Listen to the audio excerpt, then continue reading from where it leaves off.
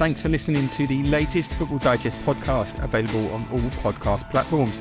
Subscribe now through Spotify, Apple Podcasts, Acast, or wherever you get your podcasts from, so you don't miss a single episode. Good morning and welcome to the Football Digest weekly podcast. Thanks so much for joining us. We've got plenty to digest as well, actually. Champions League reaction. I wonder what sort of effect the Champions League results and form will have on this week's Premier League results. It's fantastic to have Champions League football back, isn't it, this week? Man United, where do we go from here? Blimey, I've heard another former player saying this isn't a crisis. When does it become a crisis? We'll discuss that. And the Premier League preview, there's a certain North London derby on Sunday afternoon, quite apart from the Saturday night treat of Manchester United's latest dice with drama. But anyway, listen, joining me is Matt Dunn, looking a wise 5-0 or Magnum PI this morning. Very warm welcome to you, Matt, and Jeremy Cross and Chris McKenna. So, guys, nice to have you with. Jeremy, you watch a lot of Manchester United. I'm sure, yeah. You know, Onana, Harry Kane, 4-3, which looked a bit 4-1-ish to me. Where does this leave Eric Ten Hag? Pick the bones, please. Yeah, look, you know, you look at the scoreline and you think it's a 7-goal thriller. It wasn't. It was the battering from Man United, really. You know, the scoreline flatters them so much. The whole game changed when Onana let that goal go in. You know, I mean, it sort of summed up where they're at the minute, didn't it? You know, sloppy goalkeeping, should be doing much better than that. And that just gave Bayern the confidence to go on and build a lead. So, you know, they are back at the top table this season and they're dining with some great teams. And, you know, they looked out the depth last night. I know they've got a lot of injuries at the minute, Man United, but, you know, I still expect them to get through the group. I mean, you know, I think we'll finish second in the group, but that was a warning shot to United from the off last night. You know, this is the standard you need to be at, and they're so far off it at the minute. And where do you start with, you know, the problems Ten Hag's got to mount up by the day, by the looks of it? You know, injuries, players away from the club for various reasons. It's a mess. Richard Arnold, the CEO, had a meeting early this week with all the staff trying to find out just what the heck was going on at the club and why they're in such a shambolic state. I just don't know where do you start with it? You know, it's really worrying for United at the minute. You know, it's going to be a long season. I just can't see them finishing in the top four, nowhere near. They're out of the title race already, and we've only played 6 games. So, you know, it's been a really, really disturbing start for United. Yeah, it really has. Yeah, Chris, where do United go from here? Because it feels like a lot of fans will be going, hang on a minute, we got rid of David De Gea, who's rubbish with his feet, for Onana, who, you know, it's a lot of money to do to kind of swap one for the other. That's a £45 million upgrade, at least. And then basically Onana, I don't know what you think, but I'm not sure that he's short passing out from the back is all that. And he's obviously prone to gaffes. I mean, he is. I don't know whether he's trying to make a big impression with kind of, you know, sort of kind of crazy, reckless decisions. But you know, he's certainly doing that, isn't he? Really, but is Onana a mistake, bearing in mind they had such limited funds in the summer? I think it's a bit. Look, it's very concerning if you're looking at it from a Manchester United point of view. With him, if you said they've spent a lot of money on him, they brought him in as somebody who can play it out with his feet, and he hasn't really been great with his feet, I have to admit, so far. But I think we're now in this era, like we're making decisions on players straight away, and I think it's a bit mad. Like, he may end up being a failure and a flop, and United can't really afford that. As you said, they had a limited budget. If they get this one wrong, it's a massive mistake. But it's 6 games into the season. They're playing without their first choice right centre back. They're playing without the first 2 choice left backs, and now the first choice right back. So, how is a keeper supposed to get used to that when there's so much chopping and changing around at the back? The defence is being played through so easily. The midfield's being played through so easily. Do I think he's a great goalkeeper? Certainly not on the evidence so far, and you have to be worried for him. But I also think we're now at a stage where are we just judging players on that? Because people are now going, oh, they should never have got rid of David De Gea. But David De Gea still hasn't got a football club. Real Madrid were in desperate need for a keeper. And instead of going for David De Gea, they went and raided Chelsea for one. Bayern Munich were looking for a keeper. They didn't come calling for him. So the whole, maybe they should have kept David De Gea thing is wrong.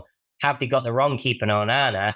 At the minute, it looks like they might have, but it's also 6 games in. I think last night was the big mistake he's made. The Forest game, I thought he was poor in that. Brighton game, I don't really think he could have done a lot with them. The Arsenal one as well, Arsenal game as well. Maybe the Royce one, the deflection, but I think we're being a bit harsh there. I think it's too early to judge him. There's definitely warning signs there that he's maybe not as good as he's being made out to be. But I think, well, they've got no other choice. They have to stick with him. They paid over 40 million quid for him. So let's see how he is in 10, 15, 20 games. I think that's when you can start making proper decisions on him.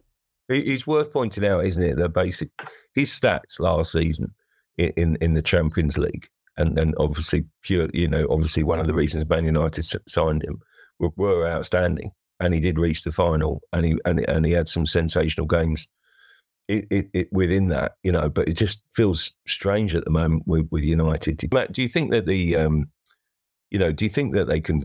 Are they still a top 5 team? Do you think? Because we've got to get into the habit of speaking top 5 to get in the Champions League. Still, I mean, they've not been an established top 5 team for a long time. Since Smokey left, they've dipped in and out of that sort of group, and it comes back to the manager again. He's a great man. United managers should be judged by their ability to win the title. That's what the club's about. I've said this before the season. Ten Hag managed United to dip so low that the Ajax qualities of being able to bolt together a team, get a bit of team spirit going, play some football, were enough to get people excited at United. But this is the acid test this season. He's got to be challenging for titles. And if he's not a good enough manager to put together a team to do that, yes, they've had problems with injuries, all the rest of it, but there's just nothing flowing through that team that makes them feel like title challengers. So, we shouldn't be asking, are United a top 5 team? That's the wrong question for Manchester United. They've got to get into that mentality that they should be challenging for titles. And it goes right the way to the top, unfortunately, with the owners, who the whole club is being run badly at the moment. And for the biggest club in the world, as they claim to be, and as they possibly are in terms of their infrastructure and their sort of corporate appeal, if you can't compete for the Premier League title, then they're getting something fundamentally wrong. And it's the wrong question completely. And the sooner the United get out of that mentality and as a group start to believe that they are one of the biggest clubs in the world again, then that's what they need to do before they start being taken seriously again.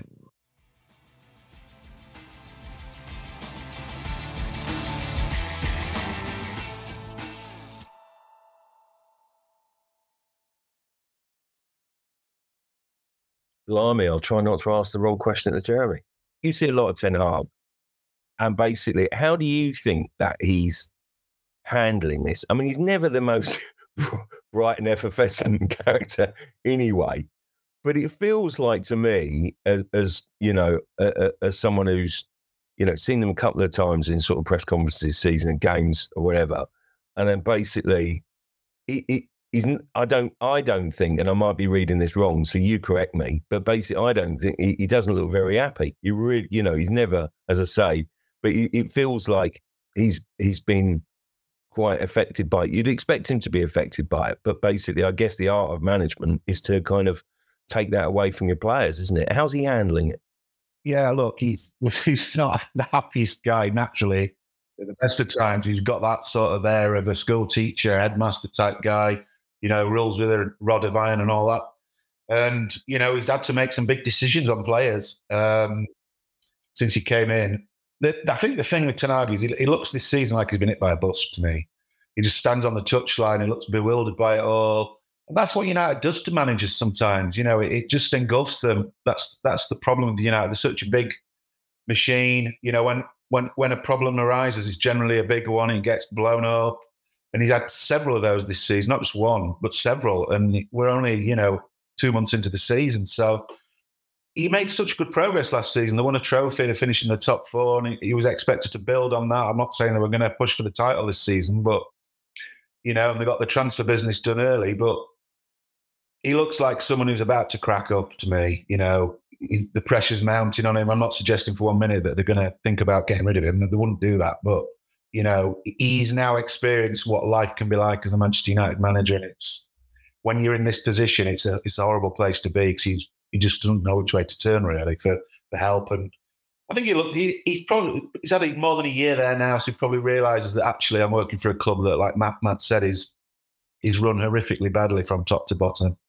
And that ultimately will reflect on him because it all drifts into the team and the performances on the pitch. So I don't know what to suggest what he can do. I'm at a loss as to how he can turn things around, because the big name players aren't playing for him as well. So he's really run out of options. Yeah, Chris, sorry, I didn't mean to interrupt you before, but I was just wanted to just explore about what kind of effect you feel that the ongoing ownership battle, the Glazers still being in situ, has on the club. I mean, I'm a firm believer that everything filters down from the top, and it's a state of flux, isn't it? We feel like we're in a, where's it going? The kind of the Jim Ratcliffe PR campaign, spin campaign is, still in full effect, trying to reduce the price, but do United fans want, sort of a Middle East owner as well? And, where would that sit with them? What about the Glazers? I mean,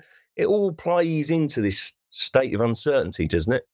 Yeah, the whole summer was just basically, they didn't know they got some business done early. They didn't really know the budget. They were juggling FFP stuff because of bad mismanagement in the past. And Ten Hag doesn't, and the whole staff at the club, not just the manager, the coaching staff, the staff that work in marketing, nobody knows who's going to be in control of this club. Where's the long-term future of this club? Where's the aim? If it's going to be Qatari ownership, that's going to be very different to Ineos.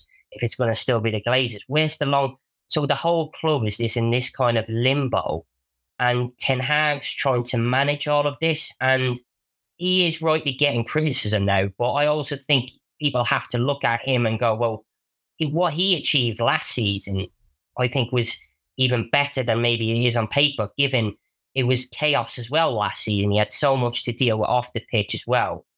And I always remember that towards the end of the Ralph Rangnick reign, now obviously Rangnick ended up being a pretty shoddy manager for United, but when they got hammered at Anfield 4-0, he sat in the press room that night and he said, it's going to take 6 years to get this right.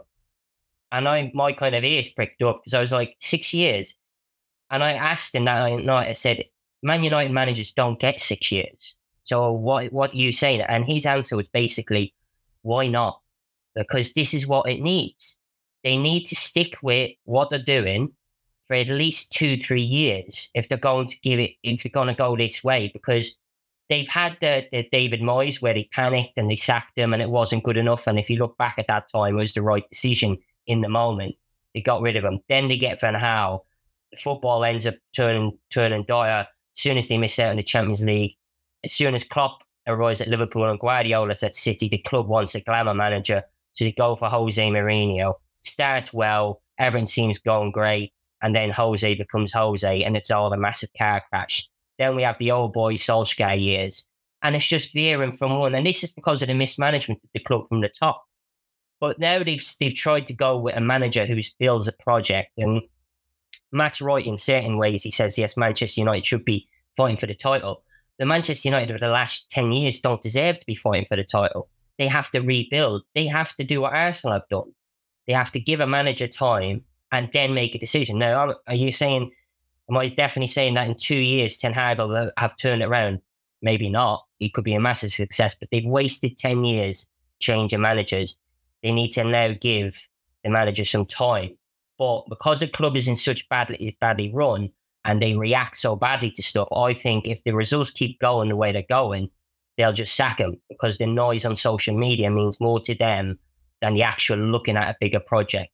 and rather doing what Arsenal did when Arteta struggled at the start and going, let's see how this goes. We've tried the Emery, that didn't work. Let's see how this guy goes. That's what United should do. But because they're run by so badly, they will panic in the next few weeks if the results keep going, and they'll go out to try and sign another big name manager, and the whole cycle will start again. And that's all down to bad ownership, bad management, the wrong people being in the wrong jobs from top to bottom.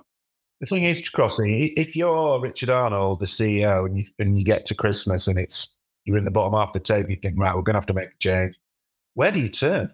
Who do you look at bringing in? Because, look, you look on the face of it, Brighton's manager Zebri would probably be a good fit. The way sort of football he's playing at Brighton and the job he's done there.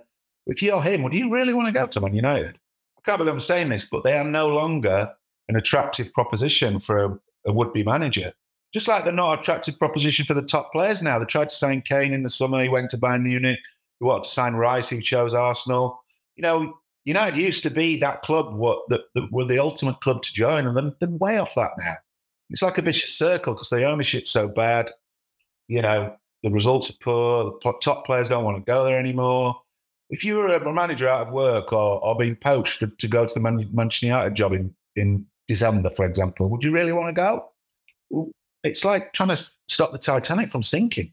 Even if you put De Zerbi in there, I don't think he'd be able to work in it. As good as a manager is, Everton works at Brighton, and he's gone in there as a very good manager and a very good coach. And if he goes to Man City next, he would be brilliant there. If he went to Manchester United, I wouldn't guarantee he would be able to do what he does at Brighton at Man United because of the shambles of the football club.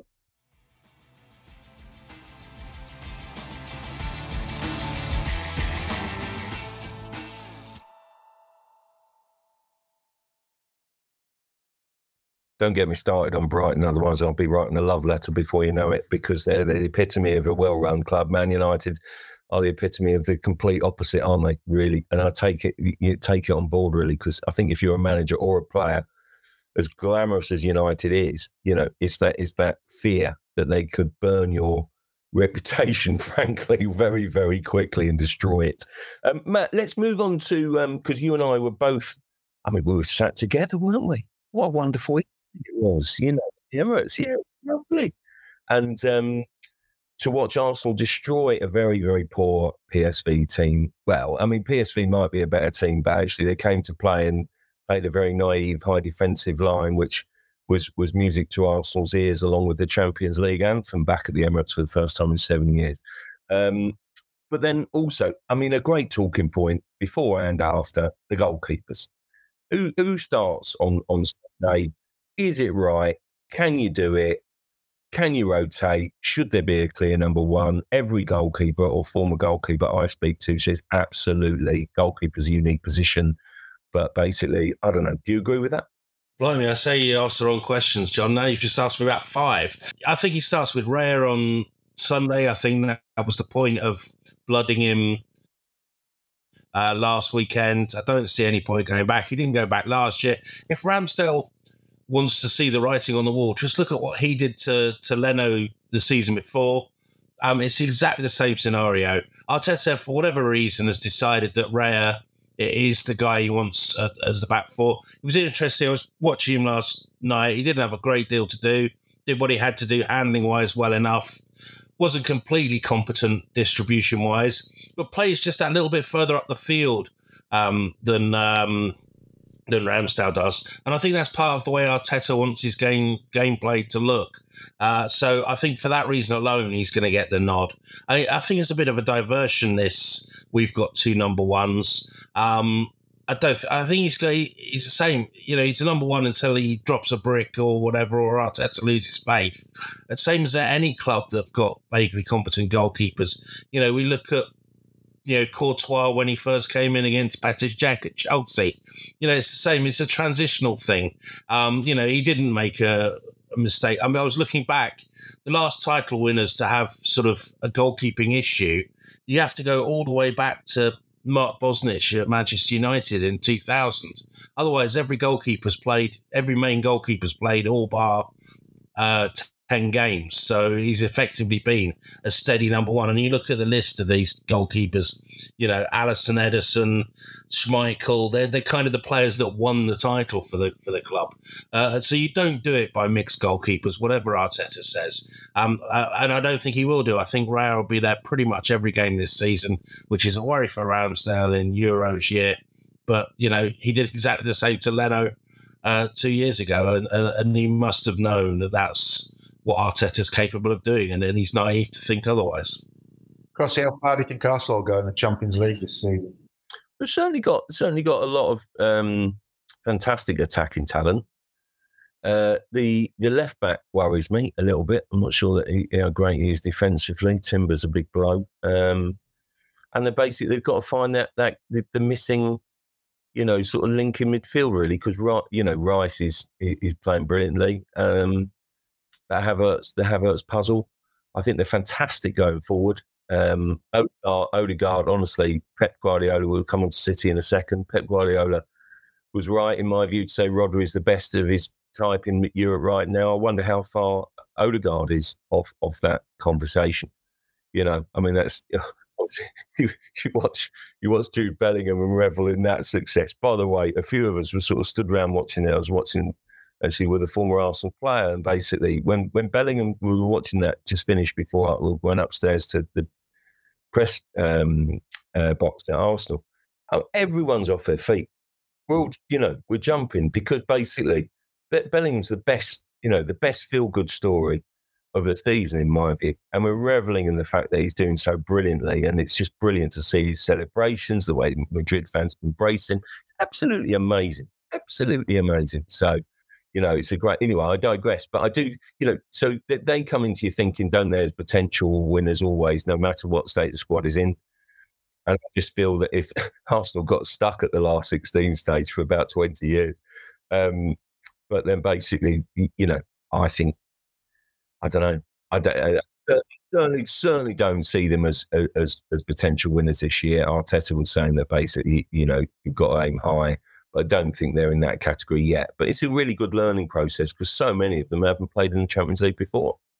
City, they've got injury problems, haven't they? They've had a little mini rebuild. Do you see, Jeremy, as them being the favourites? Yeah, I think it helps them a lot. They finally got over the line and won it. It lifts that bit of pressure, that sort of, they reached the Holy Grail. It took them too long to do it, given how much money they've spent down the years, but they finally made it. And we actually said to Guardiola prior to that game against Red Star on Tuesday night, he said, one's nowhere near enough. I want to win it multiple times. I want to build a European dynasty. And he's right, that team should be winning it again this year. They have the biggest squad, City, when you look at it on paper compared to other clubs, but it's just the quality they've got. All those players, it's such a great squad. And yeah, they're missing De Bruyne, obviously. They're missing John Stones. Kovacic is out injured at the minute, but you were there on Tuesday night. They just absolutely ripped into Red Star from minute one, and they had 20 odd shots on goal, at goal, didn't get the goal, went behind, never panicked. I don't think Guardiola will be peeling the paint off the walls at half time. He'll just carry on doing what you're doing, and that's what they do. They wear teams down, and they're in a different league to Red Star, and I fully expect them to cruise through the group. And look, Real Madrid are looking good, aren't they? We talked about Bellingham; they look a good side this season. So I can't look beyond those two really when it comes to finding a winner. It's going to be a different, yeah. I mean, it'll be interesting. I guess, Chris, finally on the sort of the Champions League. I mean, Harry Kane does last night and nights like this, as Jeremy sort of referenced there, basically sort of kind of prove him right. Basically, he was right to do that, and also strengthen his position as England captain, as England's main goal scorer.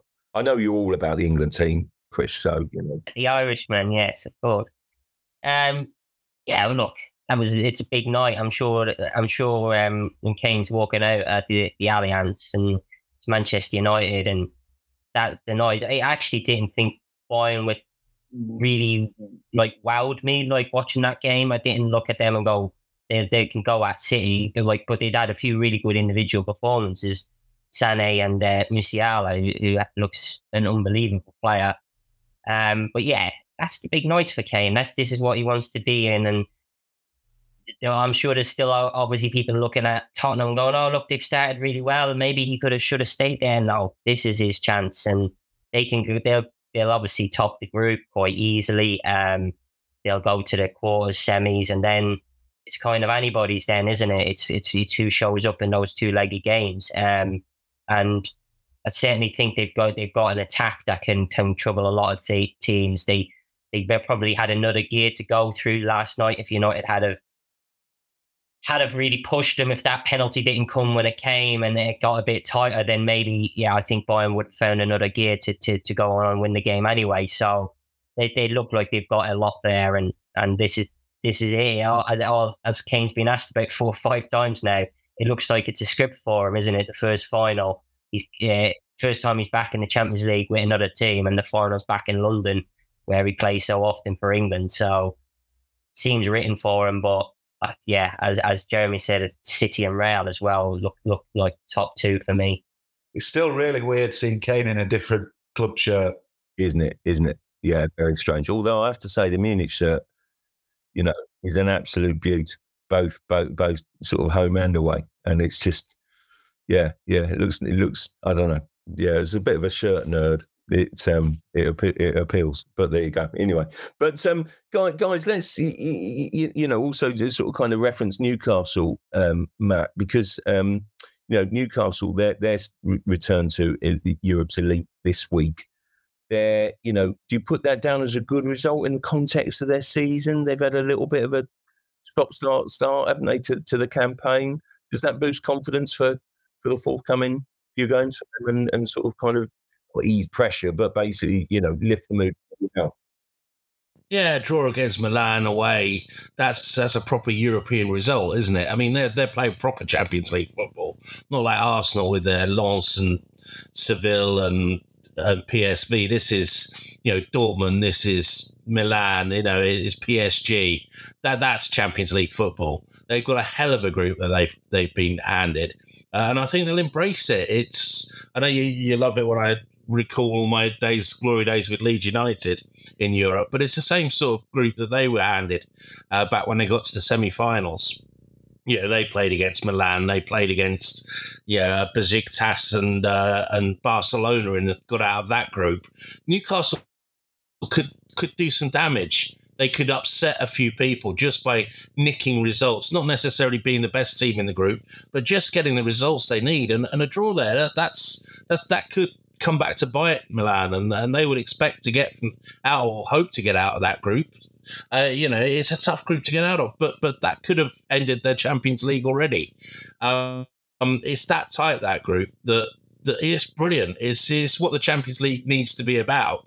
Just no artificially put teams together, just throwing 4 teams together, all with their own reputations, and let them get on with it. And that's a fantastic group. And I don't know, social media, were Newcastle in Europe this week? Because there was nothing on my timeline about travelling to Milan or anything. Barely a mention on my social media timeline. But yeah, no, they're loving it, and they could left their season. Yeah. No, you're right, Matt. They kept it very quiet, actually. It's didn't want to go on about it or kind of, give the impression that a load of Northeast-based journalists had gone on a sightseeing trip to Milan. But there you go.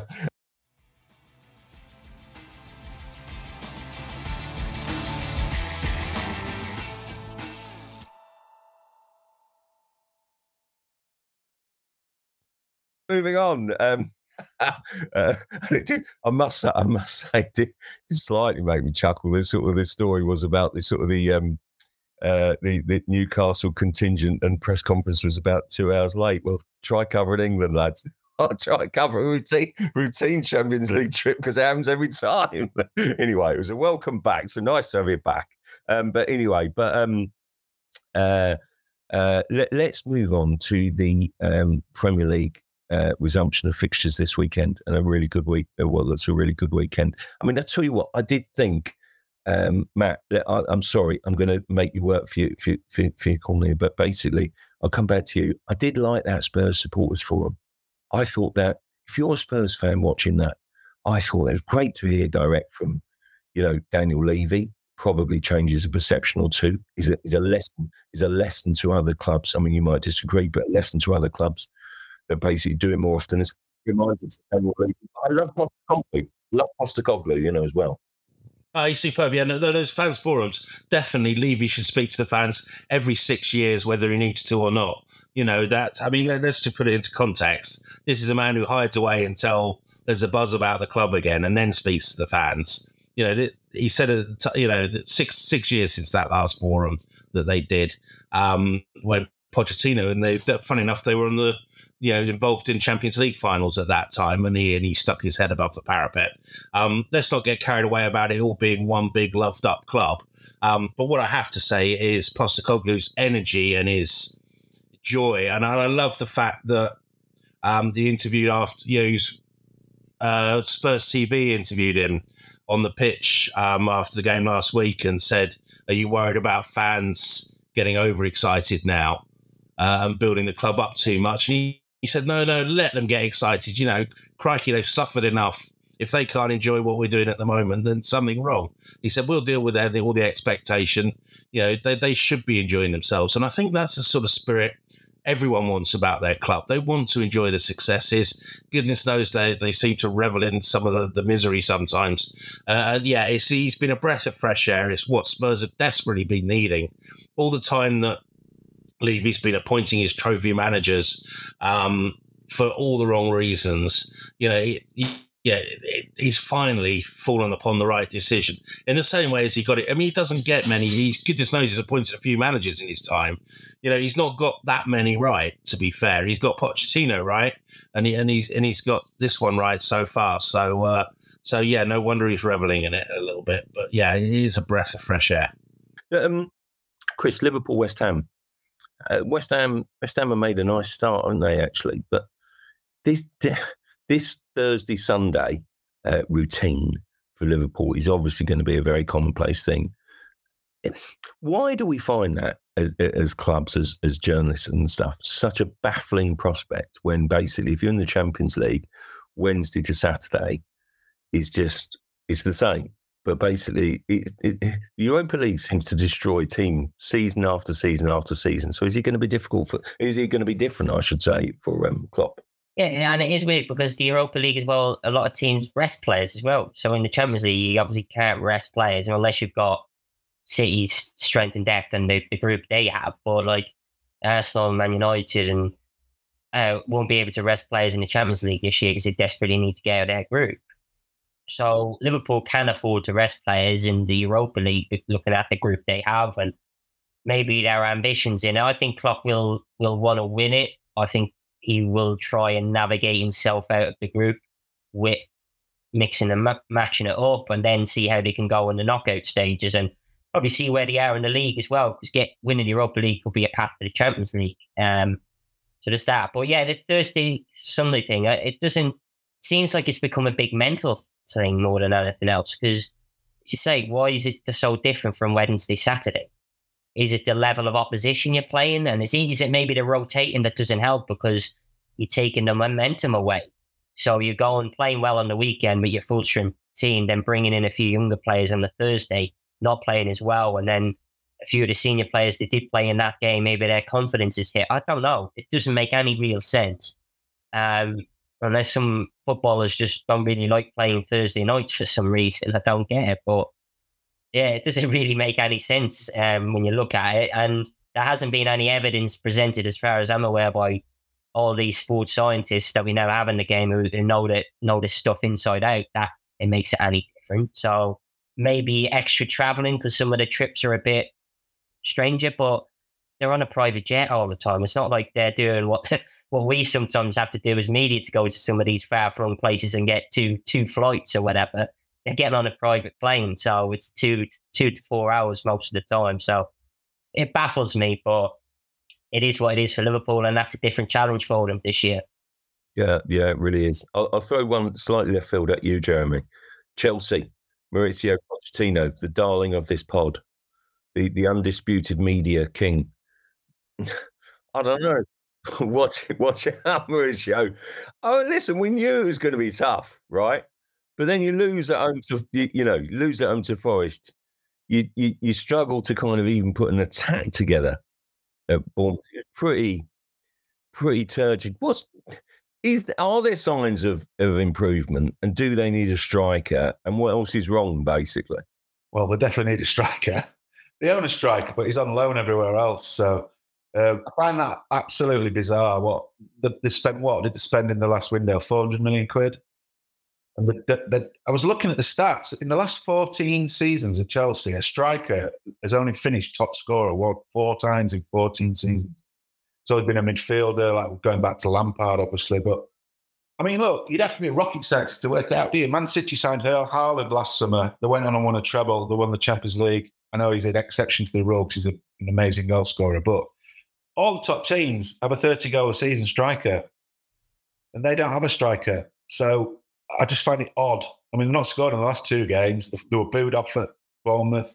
And I think Pochettino actually said, we lack that cutting edge in attack. When they've got more wingers than you can shake a stick at, it's unbelievable.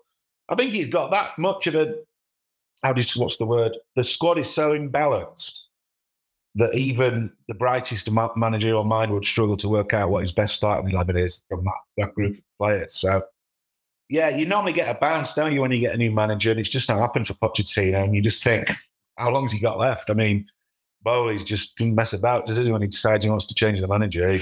Look what's happened in the last 12 months. So, listen, I want him to succeed, Pochettino, but I think he's taken on a big challenge there, and I'm not sure it's going to work out well for him. No, it is interesting. I mean, I must point out they do have a couple of strikers. Whether one's injured and one's not quite, but they're basically let's see. But I'm not sure that either fit into the number 9 category, and I wonder whether Ivan Toney might be getting a call in January. But I'm sure there'll be a few clubs interested. But it's interesting, isn't it, Matt? In that basically, you and I have both been present when Pochettino has said transition isn't Chelsea. Basically, we've got to be up there challenging, and he's set the standard.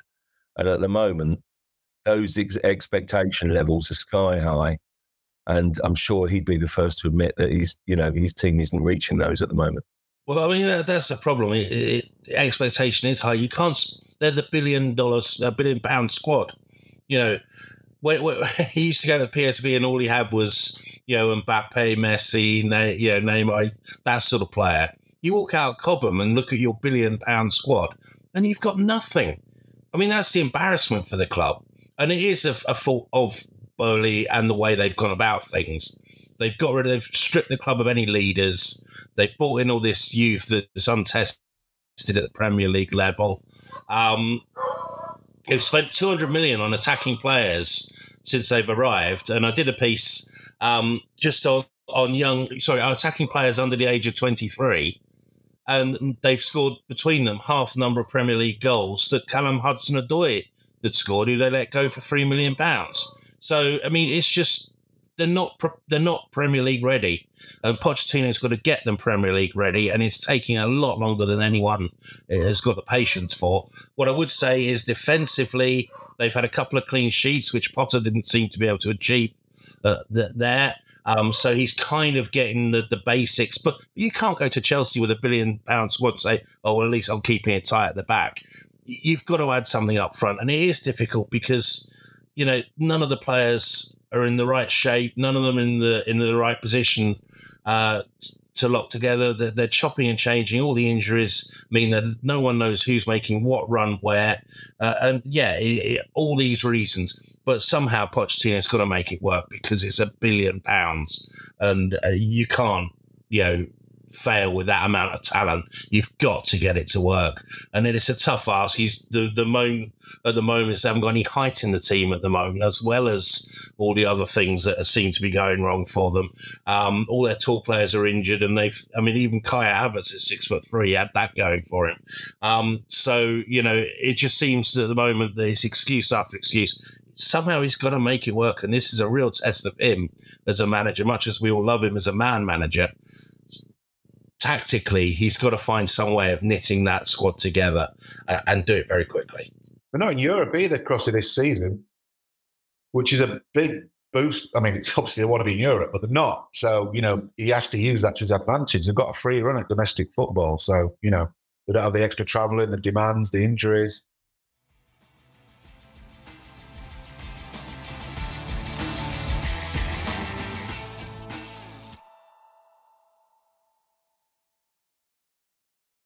Yeah, absolutely. The same for Tottenham, isn't it? So that both would want to be in Europe, but actually it does present them with this opportunity of putting a run together and a big build up, during the week. Blimey, they're even out of the Carabao Cup, aren't they? Which is bizarre, Spurs. But anyway, but for Chelsea, I do think that's a story that is not going to go away quickly, I have to say, and what a test it is for Pochettino. The other one, I just want to finish on guys, Luton Wolves. Now, it says here, Hatters, the only team pointless, which I think is a pretty harsh description of Rob Edwards' team. Chris, what do you think? But basically, I don't know. Do they need to get something from this game? Are you going to be a bit kinder to Luton and Luton fairy tale story than Garth Crooks was? And it obviously clearly wound up the Luton management hierarchy last week. Yeah, I mean, look, they've had a tough start. I mean, Brighton, I think, Chelsea, away at West Ham, who obviously had a good start to the season. They've had one of their home games was supposed to be Burnley, but that had to be moved because the ground wasn't ready. Yeah, it's going to be tough for them, and how you struggle to see how they'll get any kind of momentum, because it's one game they may have a chance of winning, and if they don't win it, then it's doom and gloom, and then the next week they're going into a game that they've got simply no chance in. So Wolves are a funny team. So they were brilliant at Old Trafford and should have got something. They were brilliant in the first half against Liverpool, and only for the keeper doing something absolutely totally bizarre at 1-1 in that game, that could have ended up very differently. I know Liverpool had got on top of that stage, but still. So Wolves are a good side. They just can't seem to score. So I think this is going to be another tough afternoon for Luton. But looking ahead, then they've got Exeter in the cup, Everton away. That's going to be massive because they're in real bother as well. So that one will be tough. And then I think they have the Burnley game, and then again you're going into Tottenham, which obviously they're not going to get much from. So those are the kind of games where you can really judge Luton, is the Evertons and the Burnleys, rather than I think the Wolves might be just a bit too good for them. Jeremy, I'm going to nail you here with a really horrible question to finish on. Who's the three to go down at the end of the season? I think it'll be Luton, Burnley, and Everton. I think Sean Dyche has so much credit in the bank from keeping them up last season, which I don't think we realised probably at the time just what an achievement that was.